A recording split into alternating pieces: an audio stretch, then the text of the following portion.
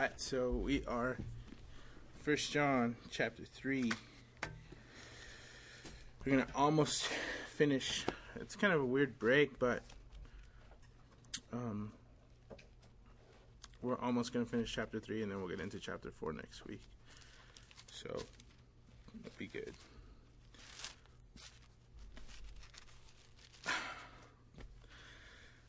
All right, let's pray again. Lord, we just thank you so much for your word, Lord. We thank you that it's inerrant, it's infallible, and you breathed it into existence, Lord. You exhaled it. Lord, you made it real to us. Lord, you manifested your word of life concerning the word of life, the things that we've experienced through your Son, the things that we've experienced outside your Son, Lord. Lord, we count it all as lost, that you, Lord, may just be glorified. Lord, we're here to see your name glorified. We're here to see you magnified in our lives. And we gather together to study your word, to take in, to prepare us, to equip us for the things that you have for us, Lord, for those good works that we may walk in them, Lord. Lord, we don't gather here just to hang out and have another Bible study. Lord, we just gather here to glorify your name. And Lord, through worship, we do so. Through living, we do so, Lord. But right now, Lord, we ask that you would just clear our minds and clear our hearts of the circumstances we may be in and the things that are going on in our lives, the worries and the cares of this world, Lord. That your word would just be free to reign in us tonight. Lord, that you would be glorified in everything that we do. So just be with us, be among us. And Lord, just speak to your people in Jesus' name. So last week we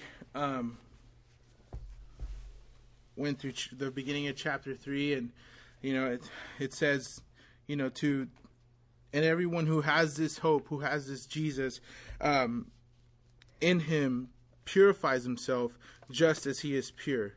Whoever commits sin also commits lawlessness, and sin is lawlessness. And then it gets back into whoever has been born of God does not sin. He who practices righteousness is righteous just as he is righteous.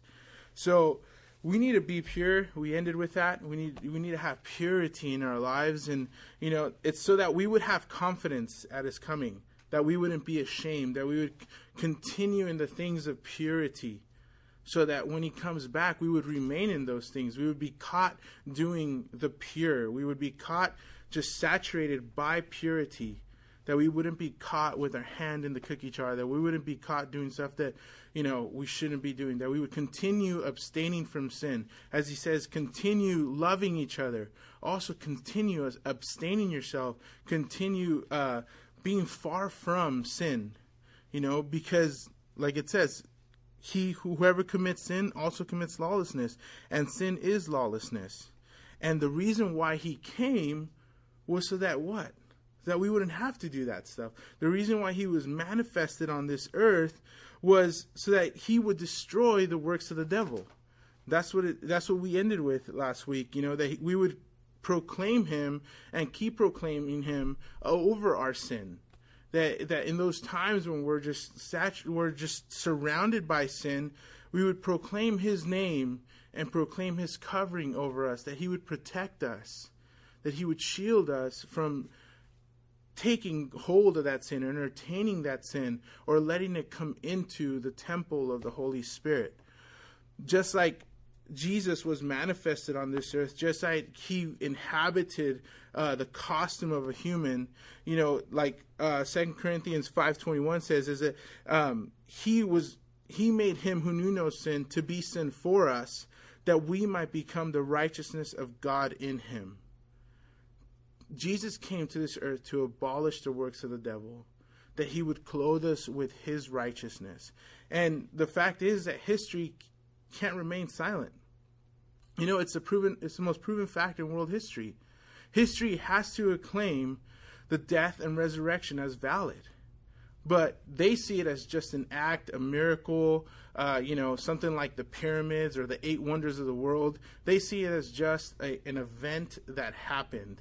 Just like George Washington died, just like Abraham Lincoln died, how George Washington was the first president, just like that. They see it as an event that happened, but there's no victory in it because it's just a fact. All it is a historic event in a history book to them. So it says, that the Smithsonian might claim it as the most proven fact in world history, but they're a secular source, and they're still secular. And yeah, they might admit it, but dude, why don't they take hold of it? Why don't they let that event just bring victory into their lives? Why don't they let that event bring freedom from sin into their lives? And I don't know all the people that work there, but man, it shouldn't just be a fact to us. It should be like our banner, the death and resurrection of Jesus Christ. Because without it, we are just a bunch of liars and just a bunch of people that are lost and dumb, just failing every day, And in like manner, just like this is a fact, so people around us in our lives will claim us to be of God or of blank. There's a truth about people when you go out and you have friends, and say I were to bring in some friends that don't know the Lord, they should be able to tell you guys of how Jesus is working in my lives. Because I should be so explicit to that. I should share that with them every day. I should share not only, I have a lot of friends on Facebook that are not Christians. And they always ask me, where do I get this stuff from?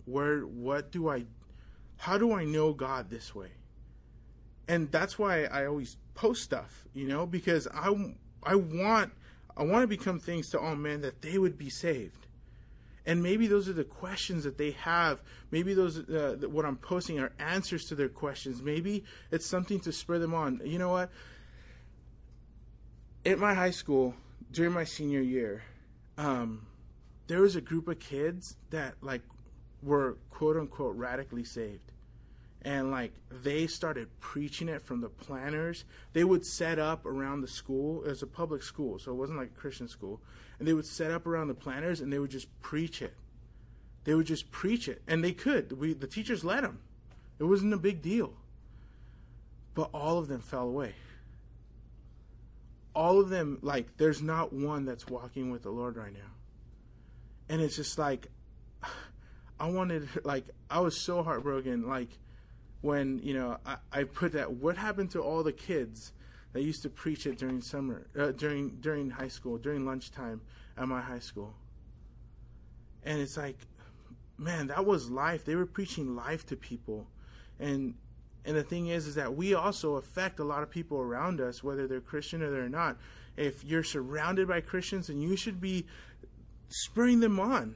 You should be spurring them on, going forward, advancing in the kingdom, and not just staying stagnant. The Christian witness is not around us so that we would just remain, in cruise control, but it should be to spur us on. We gather together to go forward in the things of Jesus, not just stay still and just have this as another Bible study. So we get to verse 10. Either we're going to be manifested as people that know the Lord, or what does it say? In this, the children of God and the children of the devil are manifest. Whoever does not practice righteousness is not of God, nor is he who does not love his brother. Whoever does not practice righteousness is not of God. What is righteousness? So I looked it up. In a broad definition, it's the state of him who is as he ought to be. Righteousness is the condition acceptable to God. The doctrine concerning the way in which man may attain a state approved of God. Its integrity, virtue, purity of life, rightness, correctness of thinking, feeling, and acting. Now, in a more narrower view, it says justice or the virtue which gives each his due. And that I think, is strained from Proverbs 14, I think, or Proverbs 24, where it talks about that each man will reap what he sowed in the end. And at the point of death, whether you're in the white throne or at the bema seat, it's because of what happened here on this earth, whether you accepted or denied the person and work of Jesus Christ. So what do these things mean? It involves like crowd participation. It involves us doing stuff. And, we can quote and say, oh, but all of our righteous deeds are as filthy rags before the throne of God. Yeah, they are, because the throne room is pure and it's white and it's clean and it's perfect. Of course, everything that we do is going to be as filthy rags before the Lord. But that doesn't mean that they don't exist. That doesn't mean that our righteous deeds are just, all right, forget it, I'm not going to do anything righteous then. Because what is it? It's as filthy rags. No, it's not because of that. They're still there. Those deeds that we do, they have to exist. Even though we know we can't attain perfection, we should strive to be more like Jesus. Even though we know we can't be Jesus, it should be our goal to imitate him, right? That's what the Bible says. Imitate me as I imitate Christ. We are called to be like him. We are called to adorn ourselves. Romans 13:14 says, but put on the Lord Jesus and make no provision for the flesh or the lust thereof. Don't fulfill the lust of the flesh, but put on Jesus Christ. In putting on Jesus, you will not do thus and so. Furthermore, in Isaiah, we talked about Isaiah 61, and in verse 10 it says, I will greatly rejoice in the Lord. My soul shall be joyful in my God, for he has clothed me with the garment of salvation. He has covered me with the robe of righteousness. As a bridegroom decks himself with ornaments, and as a bride adorns herself with her jewels. Notice how he goes back to the marriage again. He talks about that salvation is of the Lord and how he's clothed us with the robe of his righteousness, not our righteousness. It covers our sin. And what does it do? It adorns us. It prepares us. It's an ornament for the coming marriage. And I love that. I just love the example of marriage. I love the example of everywhere in the Bible. I love that example because it teaches me how much I fail at my marriage. It teaches me how much I don't do the things that are needful. And I need to pour into my wife on the daily. I've lacked that, and the Lord knows where we're at. But I've declared, like, from this day forward to begin pouring into my wife. Not because I just want to have this spiritual thing with her. We're both saved and we both know the Lord and we both have devotions. But I want to make sure we are on the same page regarding our future. We both know we're not called to this country. We both know we're not called to stay here and just live our lives and get careers and stuff like that, because we knew that when we first got married. When I first sat down with her and I was like, hey, so what do you think your calling is? She's like, I know I'm not supposed to be in the U.S. And I said, yeah, me neither. And she's like, let's go to Mexico. And I was like, all right, let's go. And she's like, all right, maybe Mexico, is a little tough. Let's go, maybe let's take baby steps. Let's go to England. Let's go, And we went to England and we received a heart for England and we're waiting for that fruition to come. And whether it comes in baby steps, that's okay, because that's what God's calling us to. When God, first when he broke my heart for this generation, it's like my children are being lied to. And that's why we're in this book, because it claims truth to everybody. It sustains truth. It solidifies truth in us. And so, just like that, with my marriage, I want to solidify just the calling that we have together as a couple, because it's not just me making decisions.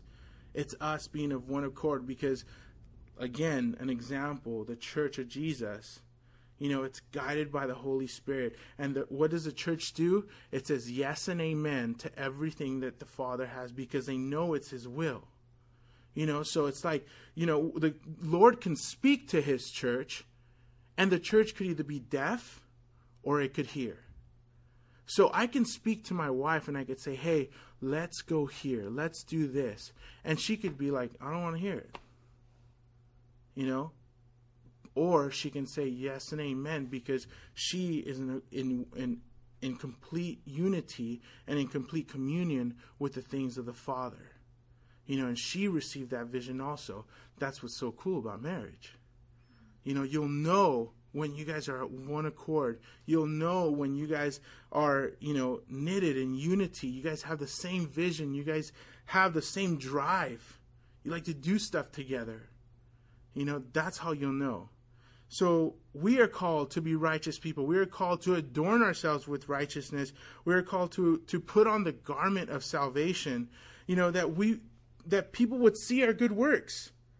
That people would see our good works and do what? And glorify the Father who is in heaven. These works are to be rooted and to be guided by the Holy Spirit in love. That's what this book is all about. We could do good things all day long, but if they're not rooted in love, it's filth. We could do good all day long, and then what do? We divert the glory back to us. We do good all day long, and we're like, yeah, I'm so good, and we dethrone God. We do good all day long, and then what? We manifest ourselves as the children of the devil, because we divert the glory that belongs to him and bring it back to us, filthy, despicable man. We should do good, but we should give him the glory. We shouldn't force the glory to return to us. We shouldn't, manifest our cause and our reason for doing stuff. We shouldn't do that. We should be manifesting Jesus as the reason and the main cause for doing what we do. Why did you do that? Well, so that Jesus would be glorified. Why do you clean bathrooms? So that Jesus would be glorified. Why do you go to third world countries? So that Jesus would be glorified. Why do you serve the 5, 6, 7, 8, 9, 10-year-olds on Tuesday nights? So that Jesus would be glorified. That's it. Everything, every reason to what we do so that God would be glorified. And even though they are as filthy rags, they just make his throne look way more beautiful. Even though we do good stuff, they just make his throne look way beautiful. And this is what we should do, everything unto the Lord in love for the brethren.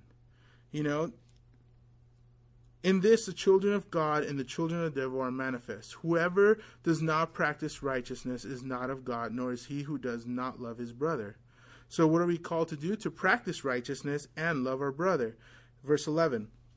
For this is the message that you heard from the beginning, that we should love one another, not as Cain, who was of the wicked one, and murdered his brother. And why did he murder him? Because his works were evil and his brother's righteous. Again, it says, let that love be the engine. Let love be the engine. Let Jesus take the wheel. Let him be the conductor. Let the steam be as a sweet-smelling aroma unto him. Let the sound of the locomotive as it builds up and gains speed be as a sweet sound unto his throne. It's a beautiful picture. Jesus driving, the Holy Spirit driving, and we're just giving him praise for everything he's doing. Wherever he takes us, whether it's up a mountain, down into a valley, we should be continually praising him for what he does. That's what we just sang about, that he would receive all the glory. And we should continue in love, like it says here, not as the love of Cain, which what? It came from works. It was rooted in pride. It was guided by the wicked one, and it produced death. That's the complete antithesis of what Jesus has for us. It's the complete opposite. If we continue in love, we keep on loving the brethren. We increase in love for one another. We build stock in love. We invest in love for one another. And that people will know the manner of love that God has bestowed unto us, that we would be called what? His children. That is why love is there. It's not just to be a word that gets thrown around here and there. You know, we've talked about love throughout these last 6 weeks, and it's just been it's been beautiful. But it's not a word that we just throw around, because it was for the reason why God brought his son and made him go to the cross. That's the perfect result of love. That we would be sacrificial. Verses 13 through 15. Do not marvel, my brethren, if the world hates you. We know that we have passed from death to life because we love the brethren. He who does not love his brother abides in death. Whoever hates his brother is a murderer, and you know that no murderer has eternal life abiding in him. First of all, don't marvel. When this world, when you go and you're loving people and you're sharing Jesus with people that don't know him, don't marvel when they hate you. Cain hated his brother. Why did he hate his brother? Well, because Abel worshiped the living God. He worshiped out of spirit, out of truth. He practiced righteousness, and Abel loved Cain. Just like you love Jesus, people hate you for loving Jesus. They hate you because you've chosen to respond and to receive from the love of God. You've chosen to respond to that call, just like many people did at the Harvest Crusade. You chose to respond to it. You chose to say, Jesus, I'm going to pick up my cross and I'm going to follow you.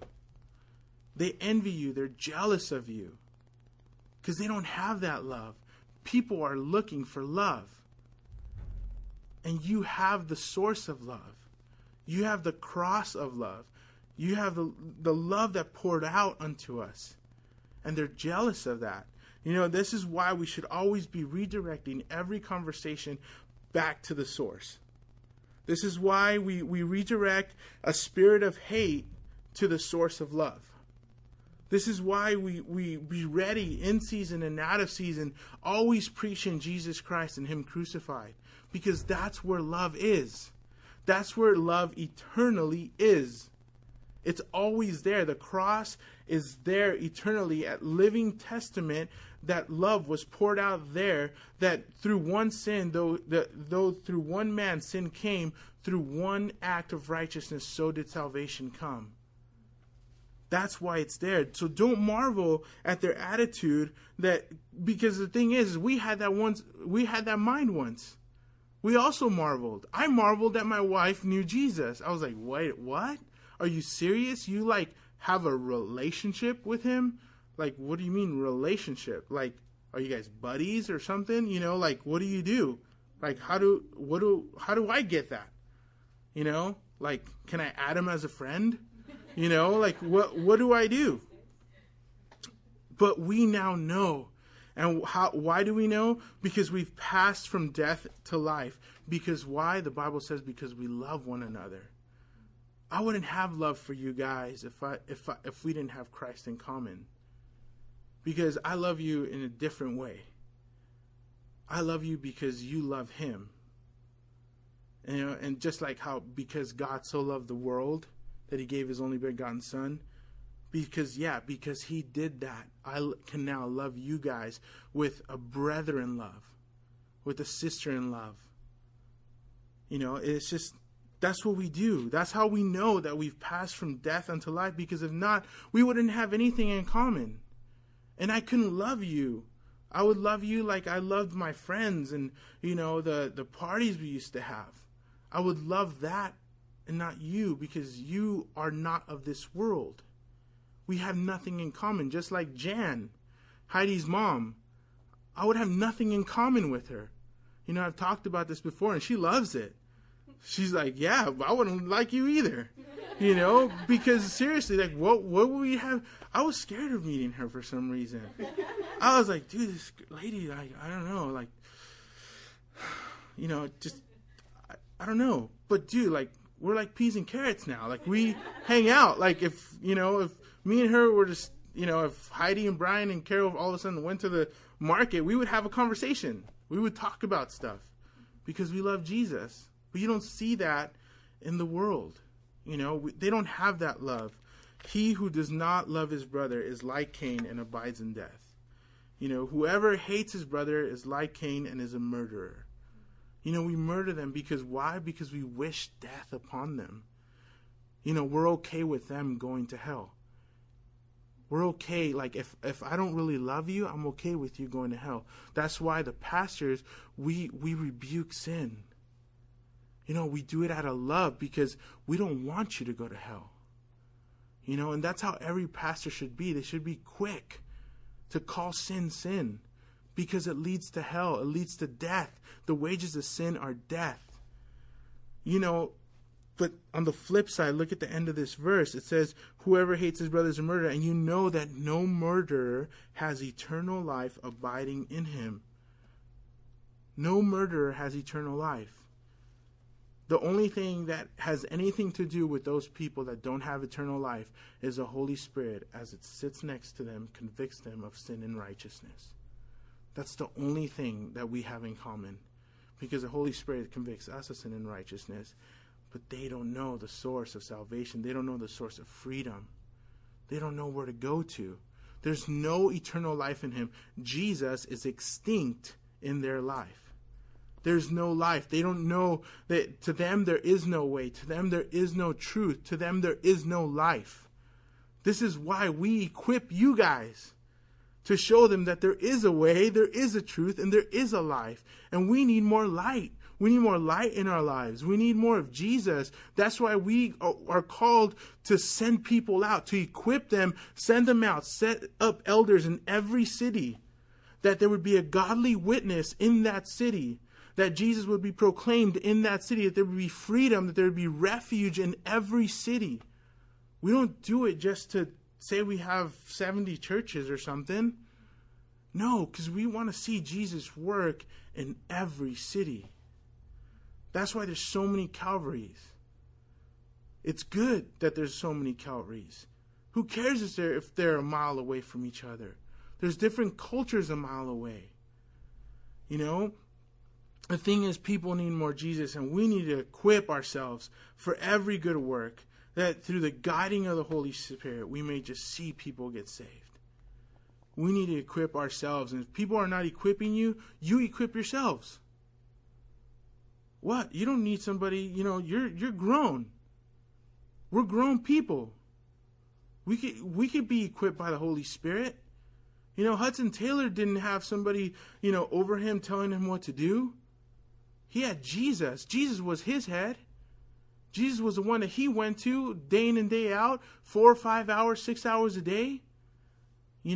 But we here that believe in the Bible, we actually believe it. We will equip you. We want to equip you. Verse 16.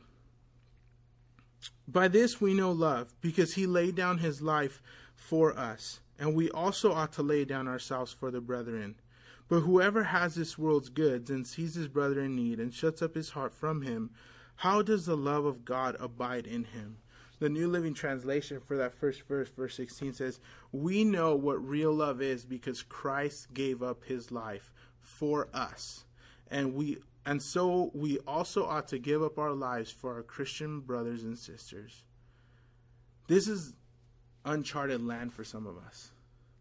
We have devotions and we know the Lord, and we pray and stuff like that. But when it comes down to letting our freedoms be bound for the sake of others, we fail. I fail. We need to be sensitive to that, because people are on a slippery slope sometimes, and sometimes they're just looking for one little thing, for one little mess up, one little just mistake from a leader, from an elder, from a deacon, that they would just slip away. They're looking for that stuff sometimes. And that's why we need to bind up our freedom sometimes. When we're around each other, like I'm pretty sure when Jennifer and Angela hang out, they know what their freedoms are and they're okay with their freedoms. When me and my wife hang out, we're okay with our freedoms. But when we invite somebody over, we need to hold on to those freedoms and let them go for another time. Because we don't know the condition. We don't know the spiritual temperature or condition or sickness that the person coming into a godly home is going through. We don't know what's going on. Just like a doctor, when he gives medicine, he injects it slowly because he doesn't know if the person's going to reject it, if they're allergic. That's why it's done slowly. You can't just all of a sudden put somebody in a rehab home and just say, all right, we're going to just take you completely off your drugs and that's it. That's why they wean them off slowly. Because their body would go undergo what? It would go under shock. And they could die. People can die from going to rehab and it done wrong. And so with us, we should bind up our freedoms and just say, hey, you know what? This is how it is. You're struggling with this and that. And, we don't want to stumble anybody. We don't want to stumble anybody. We need to learn when and how to lay down our lives for our sisters and our brothers. We need to learn, and we need to have self-control. That's why one of the gifts of the Holy Spirit is self-control. Think about Jesus. Think about all the freedom he had. Think about how the Lord just gave him everything. You can do anything you want, son, but go to the cross and be without sin. He had the freedom to do anything he wanted. He could heal whoever he wanted if the Father willed. But one thing he couldn't do was sin. He had to lay down his life, a perfect and sinless life, for his brothers and sisters. Think about that. He went out and he poured into the people the things concerning the kingdom. He taught them love. He taught them how to pray, how to walk in the Spirit, not fulfilling the lust of the flesh. He imparted the Holy Spirit unto them after he left. Why? So that everything that he did, everything that he said, would also exemplify him not being without sin. Everything that he did was without sin. Everything that he did was unto the glory of God the Father. That's self-control. And so with that mind, arm yourselves with that mind, as 1 Peter says. Just like 1 Peter chapter 4. It says, therefore, since Christ suffered for us in the flesh, abstaining from sin, he suffered for us in the flesh, making sure he was a perfect, spotless lamb. Arm yourselves also with the same mind, for he who has suffered in the flesh hath ceased from sin, that he should no longer live the rest of his time in the flesh for the lust of men, but for the will of God. Dude, that verse is powerful. He didn't stumble anybody. That's why we need to look unto Jesus and have him be the example that we follow, that he should be the protocol that we follow, that we should look unto him, the author and finisher of our faith, who for the joy set before him, for the joy of seeing us with him in heaven, glorifying him.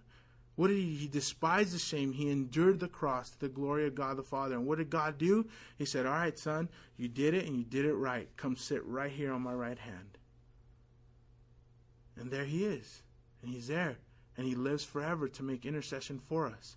His cross stands forever to make intercession for us, to continue to be the mediator between God and man. Verse 17. But whoever has this world's goods and sees his brother in need and shuts up his heart from him, how does the love of God abide in him? How does the love of the Father abide in us, that when we see people and we see them in need, we're just like, all right, well, whatever, there's a lot of needs, there's a lot of needs, and we're just going to ignore it, and Jesus actually, he did it also, but he didn't do it at a sinful man. There was no sin in him. People were like, hey, let's go this way. He's like, no, I got to go this way.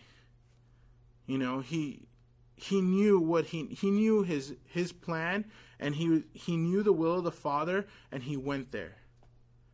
We could do so much. We could, people have taken this verse, taken other verses, and like just gone off the deep end. Like they go and they set up communal houses, and they go and they dive into a doctrinal tangent, and it magnifies a work and a creation, and they forget all about Jesus. That's not what this is about. What it's trying to say is that walk in the Spirit and be ready for every opportunity for those people. When you do see them in need, if you have something to give them, give it to them. But like, dude, honestly, I look for that stuff. I look for that stuff because I want to be stretched. Sometimes, like, I study on Fridays. I go to Pete's on 2nd Street and I study. And I study from like 8 to like 1 or 2. And I don't have breakfast, so I just drink coffee, and I'm just like studying, and I'm just, and yeah, I need more coffee. And dude, the people there, they're like, dude, this guy don't mess around, like 3 Americanos deep, and I'm just like, yeah, give me some water first, and I'm just like so in tune with what God wants to do, and then after that, I'm like, okay, what should I eat? And sometimes I don't feel like eating. But then I'm like, all right, I'm going to go and I'm going to buy 2 double-doubles. And if I see somebody on the corner, because there's always somebody right there as you get off on Long Beach Boulevard. If I see somebody, I'm going to give it all to them. And then, so I go and I'm like, all right, here we go. So I go and I'm like, I buy the food and I'm like ready and I'm like drinking the lemonade as fast as I can, eating some fries, so just in case there's somebody there, I at least got something in me. But when I go there and I see somebody there and I'm like, hey, dude, check this out. Jesus loves you. And I challenged God. And God sit you here to have some lunch. And here you go. He puts you in this place right now. How long have you been here?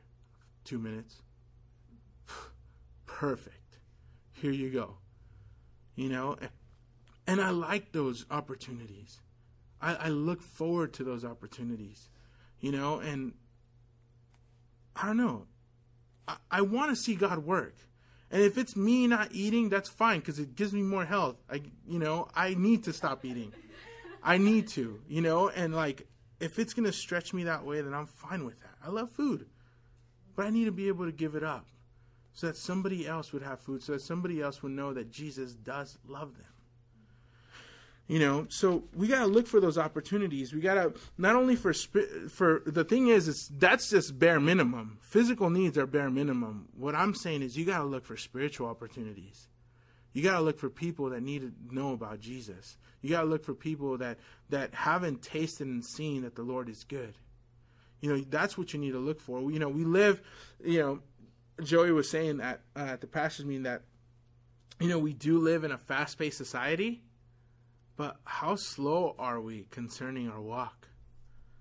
We're driving like 80 miles to get to work. We're like, I can't be late, blah, blah, blah. We're going in the carpool lane when there's only one person in the car. We're swerving over and like we're looking for cops and we're just like, and then, we get to work and we're like, yes, got 10 minutes to get coffee. And then we get to work and we're just like, hey, what's up, boss? Just me and the boss, hanging with the boss for 10 minutes and chilling. But then when it comes to Jesus, you're just like, well, I got 5 minutes. I'll read this couple Psalms, couple Proverbs. I'll be straight. No. We're so quick to go 100 miles an hour when it comes to our needs, when it comes to getting a paycheck, when it comes to, doing stuff for our work. But when it comes to do stuff unto the Father, we slow down. It's like we have the spiritual highway patrol behind us, like telling us to slow down. Hey, you're going too fast. You're meeting too much with Jesus. No. It's like, that's not the Lord's will. The Lord wants to meet with us. The Lord wants to hear our petitions. He wants to know our heart. He wants to break our heart for what breaks His. That's what His will is. But we can't just receive that. We have to meet with Him. We have to have intimacy with Him. And we're not to love in just word and in tongue, but also in deed. What is verse 18 says? My little children, let us not love in word or in tongue, but in deed and in truth. James, slap you in the face good, James. Dude, chapter 2. Let's see where we at here. Okay. Yeah. Chapter 2, verses 14 through 26. Says, what does it profit, my brethren, if someone says he has faith but does not have works? Can faith save him? If a brother or sister is naked and destitute of daily food, and one of you says to them, depart in peace, be warmed and filled, but you do not give them the things which are needed for the body. What does it profit? Thus also faith by itself, if it does not have works, is dead. But someone will say, you have faith, and I have works. Show me your faith without your works, and I will show you my faith by my works. Verse 19, you believe that there is one God. You do well. Even the demons believe and tremble. But do you want to know, O foolish man, that faith without works is dead? Was not Abraham our father justified by works when he offered Isaac his son on the altar? Do you see that faith was working together with his works, and by works faith was made perfect? And the scripture was fulfilled which says, Abraham believed God, and it was accounted to him as righteousness. And he was called a friend of God. You see then that a man is justified by works and not by faith alone. Likewise, was not Rahab the harlot also justified by works when she received the messengers and sent them out another way? For as the body without the spirit is dead, so faith without works is dead also. Do we need to say anything else? That's it. You know, we need to be led by the Spirit. And just give everything unto the Lord. Do stuff unto the Lord. You know, if we're led somewhere, if we're led to another country, you know, we should be so guided by the Spirit to bring salvation to that city. To not just go there. You know, when the Israelites were in Babylon, they were called to go, occupy, raise their families, and what? Proclaim the goodness of the Lord. Even though they were there and just wicked Babylon, you know, just like that, you know, just like Tim in LA, he's sent there. He's not sending, there is no private schools over there that he would be able to send his little Lily to. You know, he's equipping her to go to a place and go and receive from whatever the secular teachers have to receive and be able to discern from what is of God and what is not of the Lord. And so we should go and we should be lights. It was once said that I would rather shine my light in a place filled with darkness than in a place filled with lights. You know, we are called to go out. Go therefore, make disciples. Go out, set elders in every city. You know, to the ends of the world. We're not called to just be in a bubble and just hang out and have our little devotions here and there. We're called to go forward in the things of Jesus. And if you don't know what your calling is, you need to call up Jesus. You need to let him know, hey, why aren't you talking to me? Why haven't you called me up? Why haven't you let me know what your will is for me? I do. I'm straight up with Jesus. I'm like, dude, what's going on? You're not speaking to me, you know? And sometimes silence is better than him speaking because I get all excited. He says one word, I'm like, you know, I like want more, give me more, you know, I want to know more, you know, and it's, you know, I think this new season that's coming around the bend, it's like he's not going to let me know until I walk through the right door, until I know, until I've discerned, until he's giving me peace about what door is his door. And whether I go to every door and it's locked and it's locked and it's locked and I try everything and I'm like trying to pick the lock, you know, he has a door for me and my wife, and we need you like that. You need to be willing to walk through your door. You need to be ready. You need to be ready in season and out of season, you know. And we should be doing the work of an evangelist. We should be doing, you know, righteous deeds. You know, we should be showing people our faith by our works. We should be showing people that we don't just clean up after people just for in Jesus' name. You know, we just don't do that. We should do it because we love them and we want to see them not abide in death, but receive eternal life in them. Verses 19 through 20. It says, and by this we know that we are of truth and shall assure our hearts before him. For if our hearts condemn us, God is greater than our heart and knows all things. Beloved, if our heart does not condemn us, we have confidence toward God. And whatever we ask, we receive from him because we keep his commandments and do those things that are pleasing in his sight. So this would be the gauge by which we know truth. We'll have assurance in our hearts. And notice, John is so smart, dude. I love that John is so smart, because this could have been a little tangent that people could have used to split off and cause more division in God's church.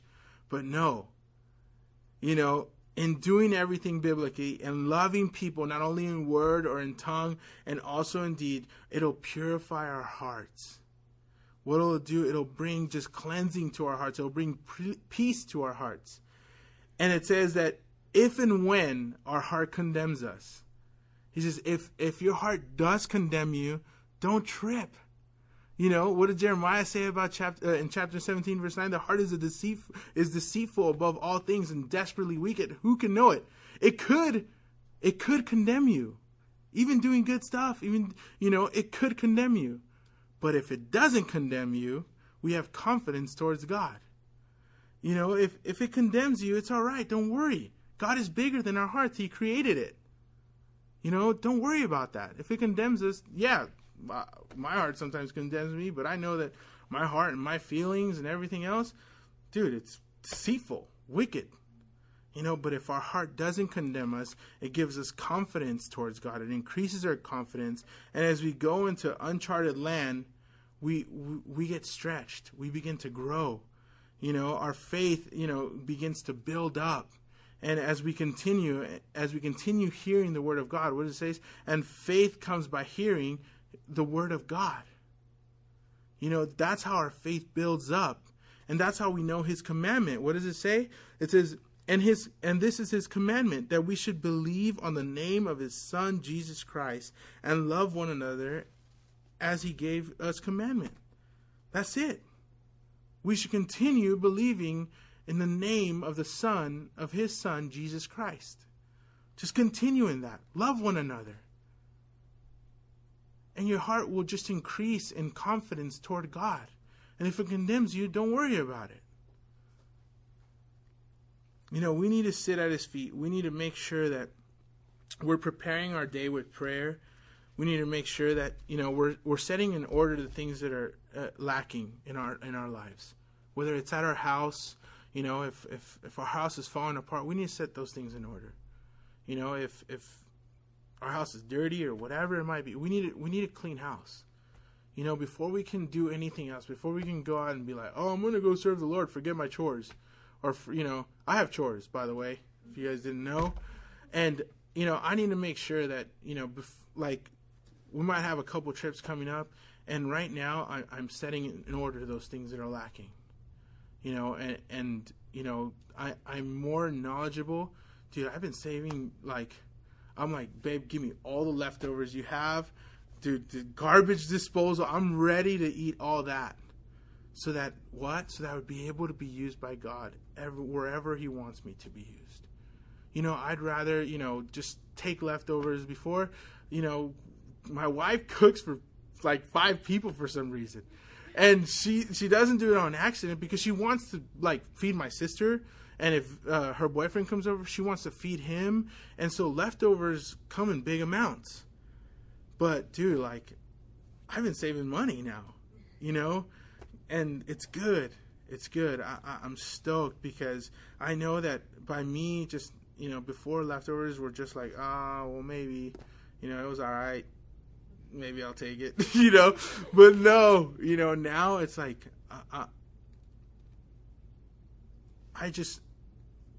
I know what I'm called to do, and I need to prepare myself for that. I need to prepare myself, and it starts now. Like Paul said, I learned to abound, and I've learned to be abased. And I had a time of being abased. I had a time of abundance, and now it seems like it's coming back to being abased. But it's not for me to be bummed out, because God's preparing me for other stuff. He's stretching muscles that I didn't know I had, and it's I'm ready. I want to see God work. I want to see him do work. I want to see him. I want to see him set up elders in every city. I want to see him set up godly homes in every city, in England, in Africa, in Peru, or wherever. In Mexico and PV. I want to see him set up elders, and whether it's people like us, whether it's you and your future husbands or you and your future wife, whoever it might be. It's like, I want to see God work through those people. I love seeing God work through those people. I don't care. Like, I'm not bummed that, I was bummed that I didn't go to England, to tell you the truth. I was bummed that I didn't go this year. But I know that God has a plan for me in that city. And whether it's now or 5 years from now or never, at least I was willing. At least I was ready. At least I was preparing myself to go. And I can't be bummed at that. I can't count that as I did count that as a failure. But I can't. Because God's bigger than what I feel.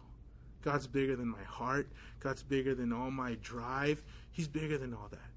And dude, I'm the kind of guy that's just like, I want to go everywhere. I want to do everything. I want to do it big. I don't want to, Dude, Joey said, okay, we might go to Hawaii. I got a webpage set up. I got a Twitter. I got a Tumblr. I got a Facebook. I'm ready. I want to do it.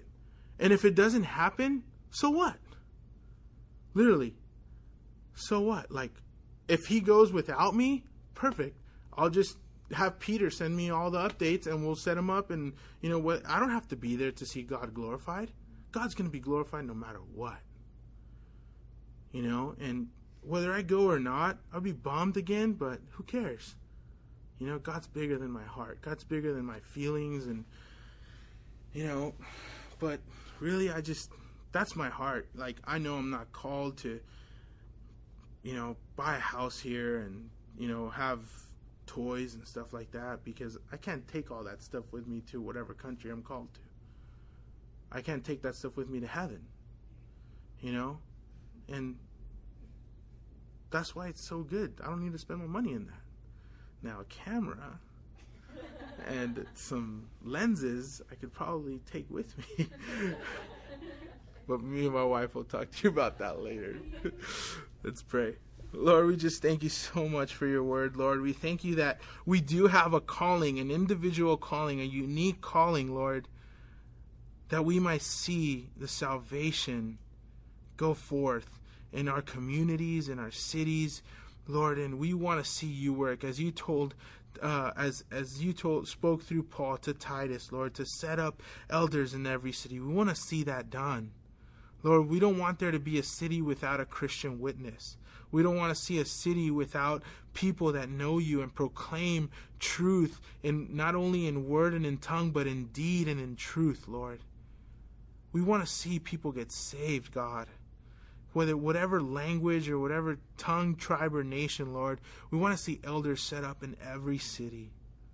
Lord, we want to see your name proclaimed from the rooftops. We want to see salvation come to many people, Lord.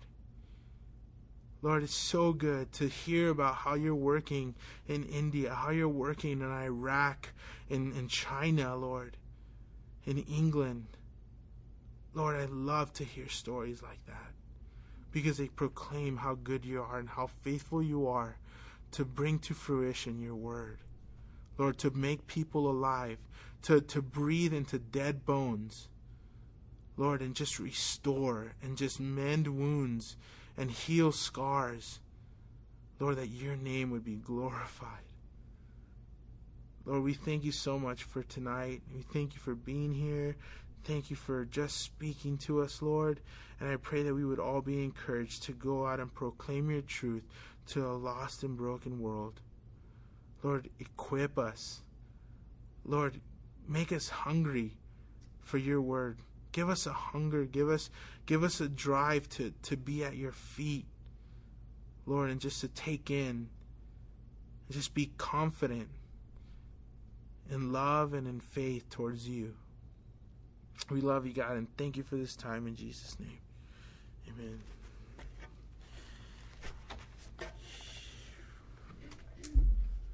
Dude, so Reality Planet Ventura.